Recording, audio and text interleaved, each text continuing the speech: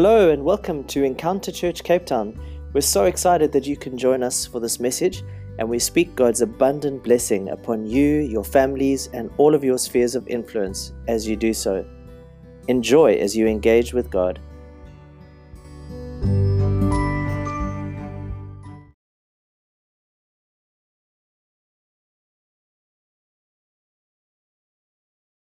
Good morning, Encounter Church. Once again, it's such a privilege to be able to share the Word of God with you this morning and to be able to connect using technology, if not in person. And really trusting that what I have to share with you this morning, it will be something really encouraging. I think we really need to encourage each other all the time and all the more, as the gospel says, as we see the day of the Lord approaching, and especially at these times, that we would be an encouragement to each other. So I want to pick up a word this morning that actually comes from what Colin spoke on last week, where he really encouraged us in faith and in peace. And I want to pick up especially on faith again this morning. And in particular, I want to focus on how faith moves us into the promises of God. Because this is really a time when I think we are just so aware that we really need faith. We need to be a people of faith, and we are a people of faith. And we want to trust God that He's going to lead us in faith as well, as we navigate these challenging times that are before us. So if you want to turn to Hebrews chapter 11, one of the most well-known chapters that deals with faith, let's have a look at some of the verses there and get some insights as to what God wants to say to us through this.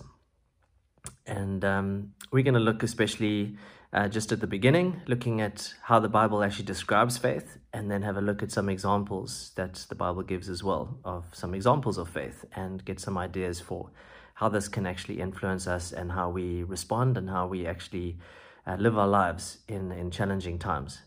So I'm going to read from Hebrews chapter 11, just verse 1 and 2 to start off with. Now faith is confidence in what we hope for, and assurance about what we do not see. This is what the ancients were commended for. It's so wonderful. The ancients, the people who've gone before us, were commended by God for their faith. And it's just something beautiful. God loves faith, and he's moved by faith as well. But I want to really focus on how we can be moved by faith. But firstly, just looking at that understanding, what is faith? So the words that are used there, you would have seen words like confidence, hope, assurance about what God has promised, not about what we can see or what we can deduce with our own minds, what we can even experience right now for ourselves. And actually, this really reminds me of Proverbs chapter 3, verse 5 and 6, which says something very similar, but actually puts it in a promise to us. It says, "Trust in the Lord with all your heart, and lean not on your own understanding. In all your ways submit to Him, and He will make your paths straight." I've been reading through Proverbs recently just because I think this is such a time when we really need wisdom of the Lord and just want to grow in wisdom. And what I've realized is that the first few chapters of Proverbs are really teaching us about wisdom, teaching us about why wisdom is important and how we actually move towards growing in wisdom. And what I was really surprised at seeing and just encouraged with as well was that those first few chapters really speak about wisdom flowing from our hearts and not from our minds, where we might think, or from our understanding. And so this in Proverbs 3, where it says, that we need to trust in the Lord with all our hearts, not leaning into understanding or maybe the wisdom of the world or the knowledge of the world, but to trust Him with our hearts. This is actually such a key thing, that that faith and trust really comes from a place of peace in our hearts, which also comes from a confidence that we have in God's goodness and His faithfulness. So moving on in Hebrews 11, I want to jump ahead to verses 8 and 10 and look at a little story about Abraham. And I think Abraham is such a great example to look at when we want to talk about faith and a man of faith. And let's just pick up some things that it says about Abraham here and his family. By faith, Abraham, when called to go to a place that he would later receive as his inheritance, obeyed and went, even though he did not know where he was going. By faith, he made his home in the promised land, like a stranger in a foreign country. He lived in tents, as did Isaac and Jacob, who were heirs with him of the same promise. For he was looking forward to the city with foundations, whose architect and builder is God. And we'll pause there for a moment. Now, this is quite remarkable. There's quite a few things that we can pick up from this, but it also reminds me of how we actually see that, or Colin mentioned last week about Peter being a man who was moved by faith when he saw Jesus walking on the water, and he was moved to get out of the boat and to step out because he was looking at Jesus, because he was watching, and it was almost irresistible. He had to get out and he had to move. And so we see, that one of the characteristics of faith is faith being obedience, faith resulting in action, in movement that is in obedience to God, stepping out, maybe stepping out of our comfort zone. That's all a characteristic of faith, and we see Abraham actually doing that, even though he didn't know exactly where he was going, but he was going towards the promised land, the promises of God, and he was sure and confident enough in that he stepped out and he went ahead. Also, he took his whole family with him, so this was something that had a broader legacy. So we see that faith actually leaves a legacy or an inheritance to our heirs. And we really want to trust God for that, as well, as we would be a people who would step out in faith, that it would be actually something that would result in inheritance and legacy for those that come after us, that they would be heirs of this legacy of faith. And the third key thing that I see about faith just from these verses is that faith gives us permission to dream. Abraham was a dreamer. He dreamt of a city that was built and planned by God. And this is also such a key thing, he wasn't just dreaming of a city that he was planning, and it never speaks about Abraham being an architect or a designer of cities, but he was dreaming of these things. And what's so key here was that he was dreaming with God. His dreams were in partnership with God. And it's just such a beautiful picture of someone who was stepping out in their dreams and doing this with God.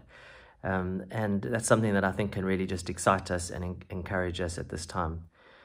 There's many more examples of amazing people in Hebrews 11, but I want to just jump ahead and have a look at verses 13 to 16, and just a bit of a description here. And it actually says, all these people were still living by faith when they died.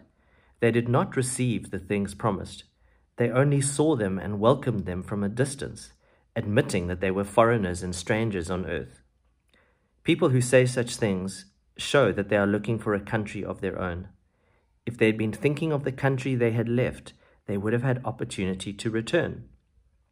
Instead, they were longing for a better country, a heavenly one. Therefore, God is not ashamed to be called their God, for he has prepared a city for them. So once again, such a beautiful few verses and a great description of these people of faith who were longing for a better country, a heavenly one.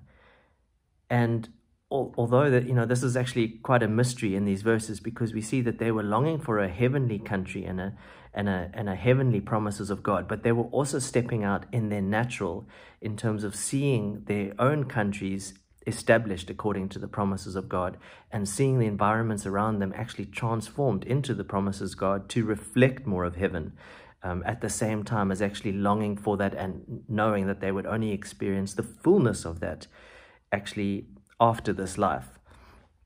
And so we can actually just learn so much from these people and see that. But what really struck me from these verses as well was that it says in verse 15 that if they had been thinking of the country that they had left, they would have had opportunity to return. And it's such an interesting thing, but you can see almost that God gives us the opportunity or the possibility to actually sometimes to say, no, we're not going to press in, we're going to settle for what we've had, or we're going to just continue with the way things have been and not press into something new. And it's quite a challenge, I think, especially if there's uncertainty, especially if we're not sure exactly what lies ahead of us.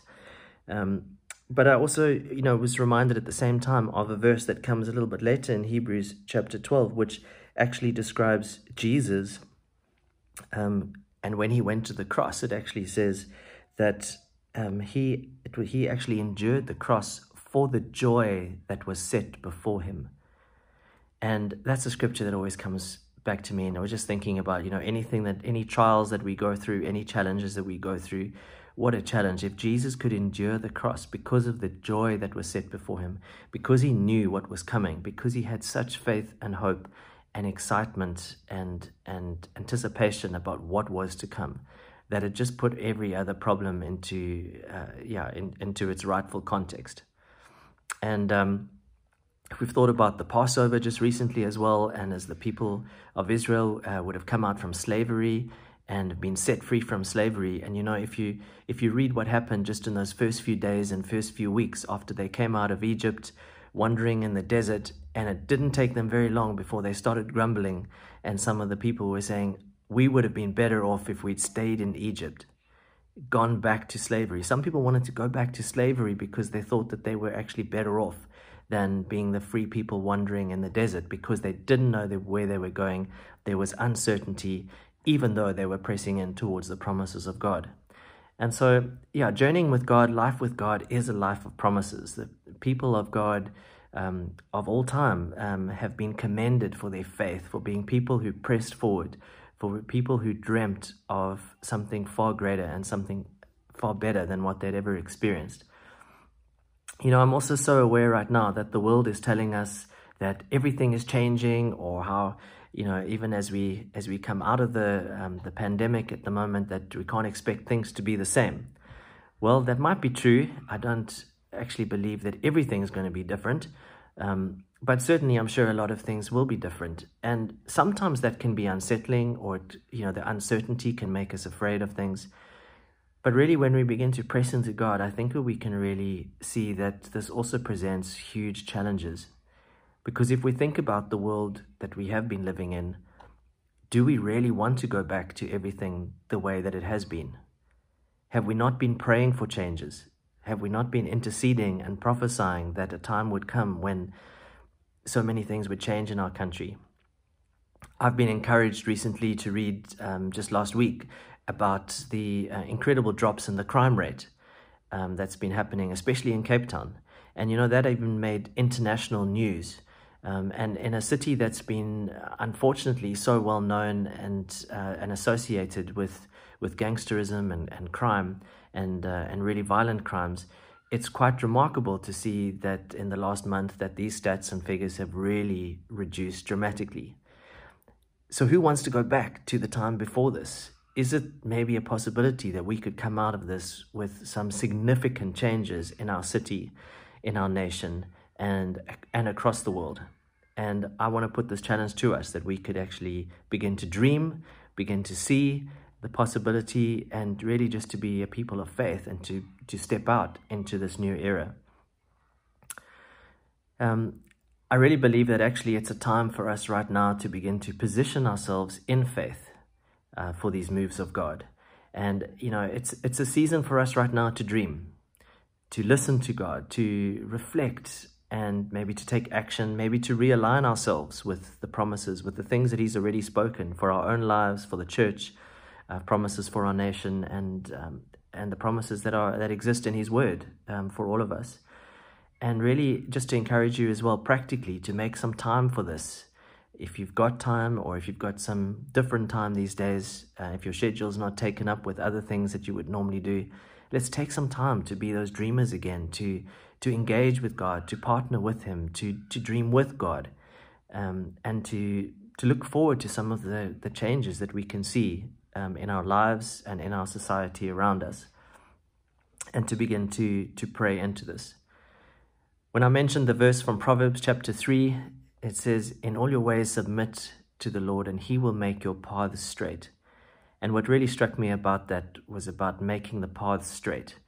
We could be a people who have promises in God, but we wander around in circles like the Israelites in the desert, or we just take lots of detours and dead ends until we get there. Or as we trust in God, as a people of faith, we could trust him to make straight paths, that we would get there quickly, that we would enter into his promises quickly. And so I speak that over us and release that over us today, that this would even be a season for us for straight paths, for actually seeing shortcuts, the quickest ways, straightforward ways, without any obstacles, straight into the promises and all the changes that God has for us, and that he's promised for us. When I read Hebrews 11, I always think about the well-known Steve Jobs quote, which you probably all know, which is about, here's to the crazy ones. And have a look at that quote if you want to. But just the last lines of that quote I want to end off with. It says, "Those who are crazy enough to think that they can change the world are the ones who usually do." And I just want to encourage us that we would spend time dreaming with God, dreaming about what the future looks like, dreaming about what this new era does look like, and how he wants to use us, how he wants to position us to be ready for it and to embrace it. So I'm going to just speak a word of blessing over us, a prayer of blessing as we end this, and trust God's goodness for you. So Father, we just thank you for your word. We thank you for your encouragement. We thank you that you're always with us. Thank you that you've called us to be a people of faith. Thank you that you love faith, that you respond to faith as well. And thank you that your faith just moves us. As we look at you, as we spend time with you, as we hear your heartbeat, that we are moved to respond, Lord. So Father, I just pray right now that you would release dreams in our hearts, that you would revive dreams that have maybe grown cold and have been there a while.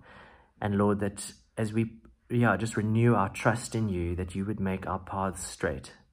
We speak blessing right now over everyone who's listening to this message, over our families, over our communities. We speak health, wellness, prosperity, and all of your goodness. And more than anything else, your presence with us. In Jesus' name, amen. Enjoy the rest of your Sunday and hope to see you again soon. God bless.